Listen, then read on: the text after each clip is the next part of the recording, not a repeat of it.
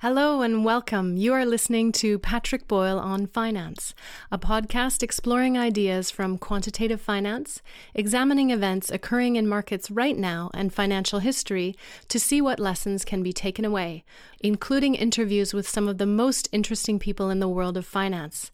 To learn more about the podcast, visit onfinance.org.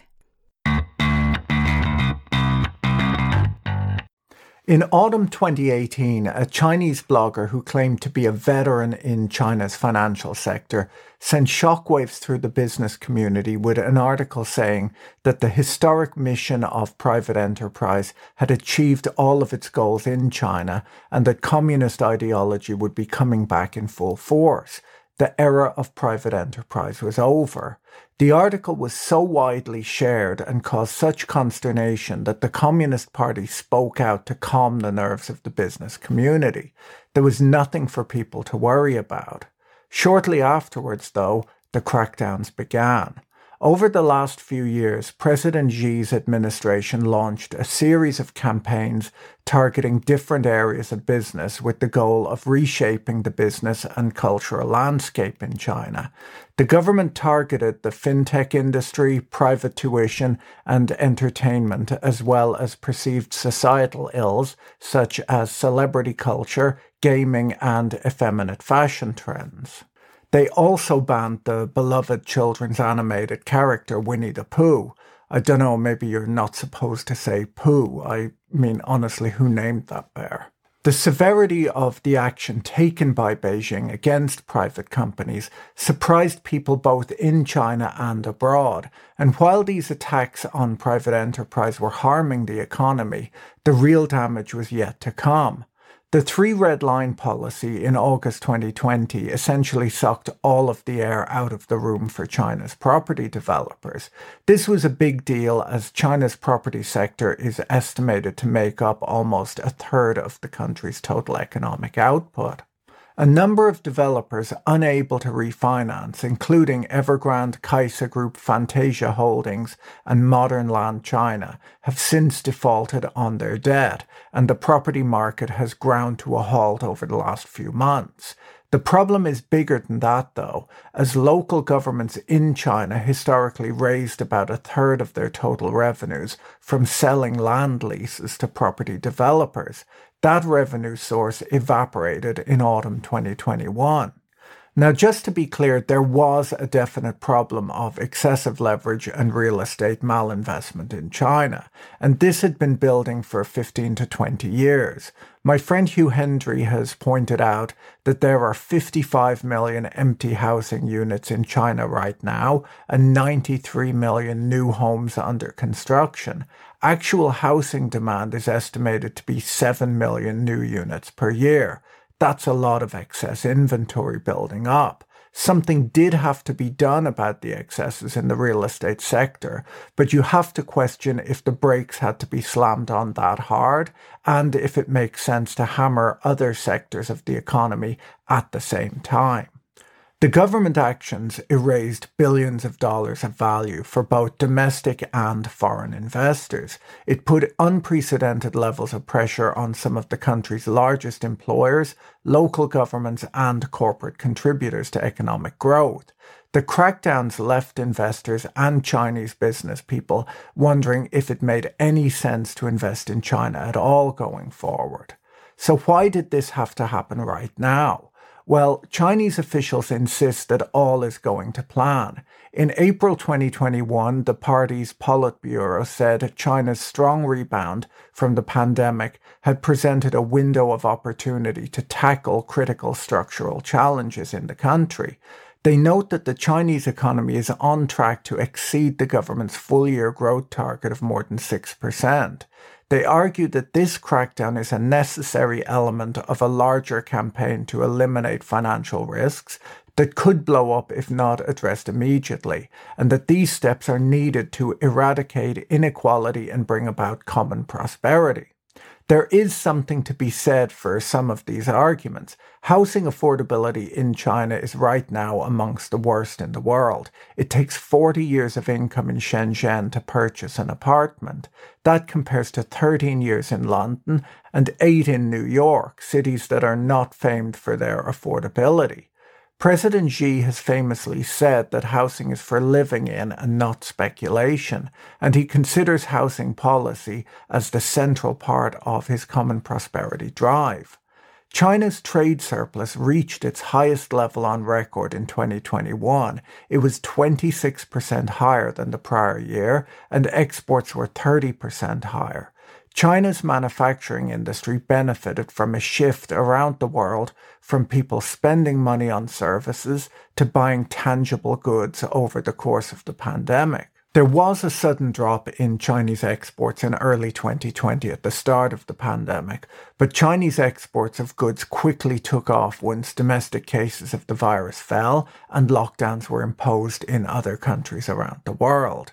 It doesn't make sense to kick the can down the road as prior administrations have done in China, and it possibly makes sense to implement reforms at a time when the rest of the economy is experiencing growth.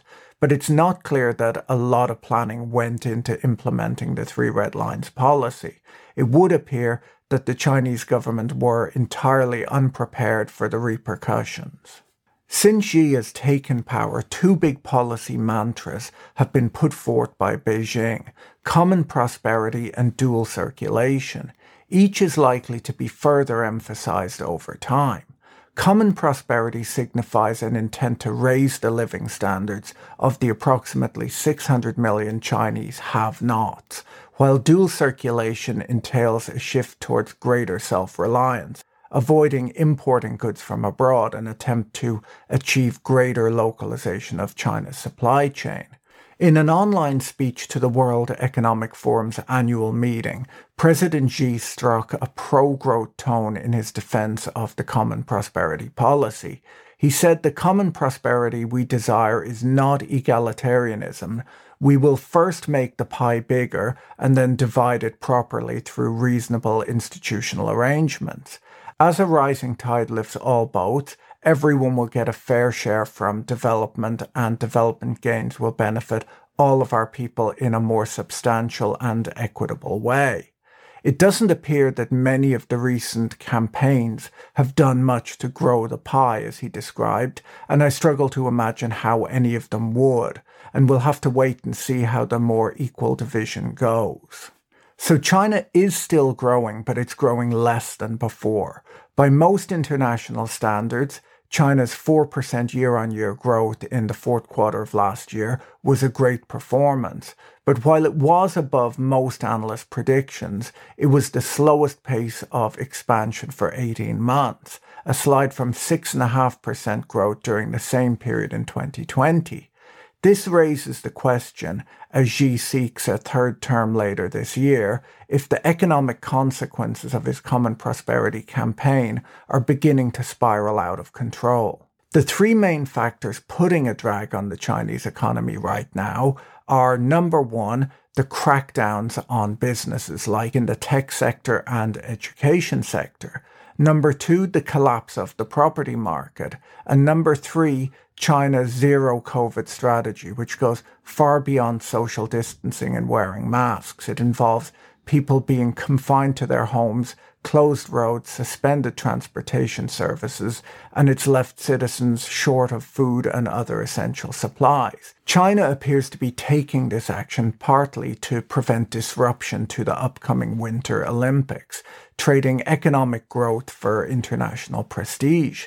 China's slowdown is, to a certain extent, self-inflicted, but it doesn't look like Beijing will relax any of the policies affecting these 3 key areas, as they appear to reflect a strongly held official conviction. On top of these problems, Chinese companies are facing a number of additional headwinds. US tariffs are still in place, and there are new investment blacklists relating to human rights abuses. So what's happening on the ground in China due to these policy-led slowdowns? Well, in December, China's State Council accused the local government in Baijiao of violating government orders by going on a fee collection spree from small and medium-sized businesses to make up for its declining land sale and tax revenues from the property slowdown. The local government ordered officials to collect $47 million in new revenues through the imposition of arbitrary fees and fines on the local business community. A factory owner describes being forced by the local meteorological office to buy an expensive lightning rod from a government-designated supplier at a highly inflated price. The central government, while outraged, said nothing about their own policies that had forced the municipality to scramble for revenues in this manner. Local party and government officials in China are complaining that they, not the central government in Beijing, have to foot the increasingly expensive bill for Evergrande's collapse. As I mentioned in a prior piece, they're being asked to complete Evergrande projects that buyers have already paid for, but they don't appear to be receiving any government funds to get this done. An executive at a construction firm told the press that his firm is refusing to do any work on Evergrande projects for the local government unless he's paid in advance. He's already owed money for work he did on Evergrande. In other cities, local officials are trying to auction their Evergrande problems away by selling off the developers' uncompleted projects in their jurisdictions. There are news reports of Chinese people who've seen their home prices halve, offering to give away their partially paid off homes to anyone who'll take over the remaining mortgage payments. There are other problems cropping up too. In China, developers often force their suppliers to accept commercial paper, a form of IOU, instead of cash payments. They promise to pay this off by a future date. The supplier is then able to use this commercial paper to pay its suppliers, provided it endorses the document by stamping a company chop or seal on the back of it. This commercial paper can easily be endorsed 10 times before it ends up with the final holder. If a company like Evergrande is unable to pay upon maturity, the holder can sue every company that endorsed the document, potentially freezing assets worth many times more than the original debt. This is a big problem right now. In 2020, the total amount of commercial paper issued by Chinese companies came to 3.5% of Chinese GDP. Evergrande alone accounted for more than 60% of commercial paper issuance by the top 20 real estate developers. So is the government doing anything to ease these problems? Well, so far they're not doing much.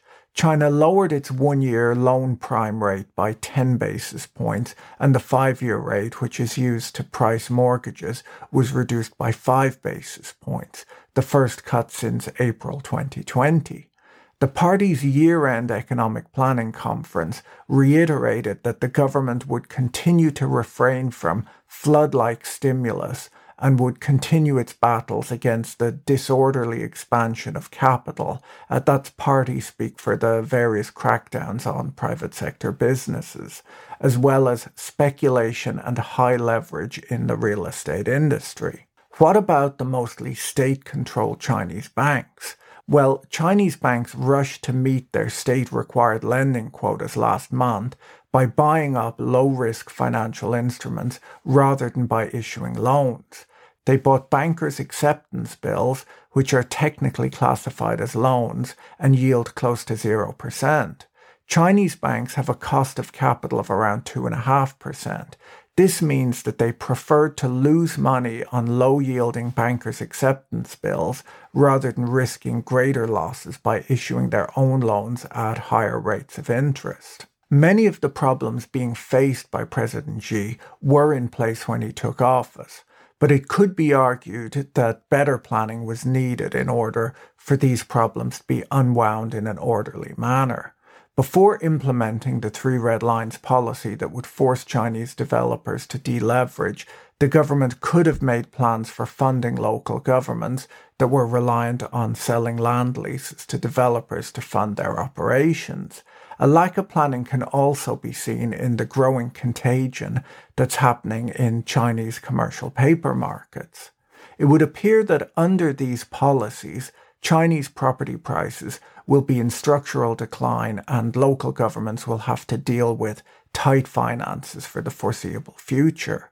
The technology, education and entertainment industries in China will also have to deal with growing regulations. For several years, China has contributed more to global GDP growth than any other country, and before the coronavirus pandemic struck, it often accounted for close to 1/3 of the world's economic growth. Last year, China contributed about 1/4 of global GDP growth as its property sector collapsed, birth rates declined, and debt levels rose. These headwinds are unlikely to dissipate anytime soon. See you again soon. Bye. If you enjoyed this episode, be sure to subscribe so you're notified when a new episode is posted. Thank you to everyone who is supporting this content on Patreon. If you enjoyed this content, you can find more like it on YouTube, on the Patrick Boyle on Finance channel, or follow us on Twitter at Patrick E. Boyle. Thanks for listening. Bye.